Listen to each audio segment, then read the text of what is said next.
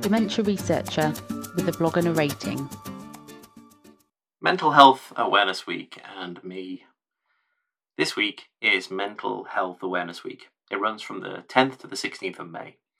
It provides an opportunity for the whole of the UK to focus on achieving good mental health.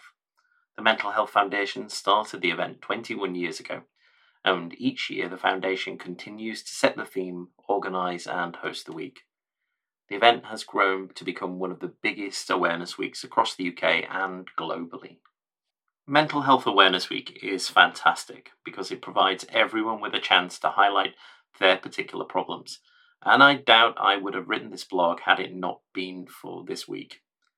It helps reduce the stigma and helps us to identify that the problems we face and the things we can do are often the same, whether you work in academia, healthcare, or something completely different. It's all about starting conversations about mental health and the things in our daily life that can affect it. And this year, the Mental Health Foundation wants us to think about connecting with nature and how nature can help improve our mental health. So, to play my part, I thought I would share my own short story. As my bio says, I was born in the North a long time ago, a child of the 70s, brought up in a time and a place and in a family that didn't much talk about mental health. Mental illness was something concealed and only ever discussed in hushed terms, and there were no real discussion at all about how to maintain good mental health or to recognise when you might have a problem. Thankfully, times have changed. However, despite my being better informed about how to ensure good mental health and what the opposite might look like, I don't really think I had any appreciation of what the problem might feel like. Looking back, I can identify times in my life when I've been low or anxious or depressed, but somehow I always just shrugged these things off, or they were easily overcome. So in January this year, at 1 a.m, when I suddenly, and for no apparent reason, started to feel ill, I was convinced that I was on the verge of a heart attack or a stroke. I'm not the fittest or healthiest of people, and the more I thought about this at 1 a.m, the more my brain worked against me. The symptoms worsened, and I called 999. I went to A&E, waited, had a few tests, and then slowly over the next hour or so, I felt back to my normal self. The amazingly kind doctor diagnosed an anxiety attack, which immediately resulted in my feeling rather silly, ashamed and embarrassed.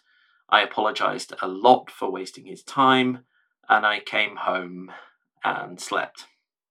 I realise some of you reading or listening to this will highlight that I shouldn't have felt that way, I shouldn't have felt embarrassed, but what can I say? It's how I felt. But that's probably one of the things that we have to overcome. It happened again the next day. This time I didn't call 999, but I recognised that the more I thought about this, the more it would happen, and the more likely it became, to the point where my brain was hyper-focused on my breathing, my heartbeat, every twinge. I knew it was probably another anxiety attack, but what if my brain said, well, this time, what if it isn't? What if you're ignoring this and it's bad? What if my brain was being the boy who cried wolf? Thinking of something else, I tried walking, focusing on breathing, all the things that the internet will tell you to do, and it really didn't help. But eventually, I just had to trust that the feelings would subside, and they did. 5 months later, and it's happened a few times since, and it has and does genuinely scare me. All those symptoms you hear about, spinning out of control, palpitations, feeling hot, heart racing, they're all very real. So for someone who'd never really thought about mental health, it took some time for me to accept that I probably have an issue. I've been looking at why this might have suddenly happened, and I realise now that all the signs were there. working long hours, getting less fresh air, some depression. Oh, and a pandemic with a 24-hour news cycle of worldwide death and despair. Now, I accept I have a problem, but the good thing is that I know how to treat it, and that's thanks to times like this, Mental Health Awareness Week. My problem wasn't brought on because of some unique, relevant issue to academia. I can't blame my job or work. It's simply because of life in 2020 and my own lack of self-care and awareness. My regime to get better is one that can be found pretty much on every mental health guide you'll ever read. Time away from screens, getting more sleep, not working too much, a better diet, exercise, finding time to relax, and tending my allotment.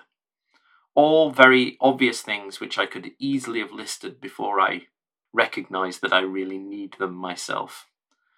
The challenge is now to follow that guidance and sustain it.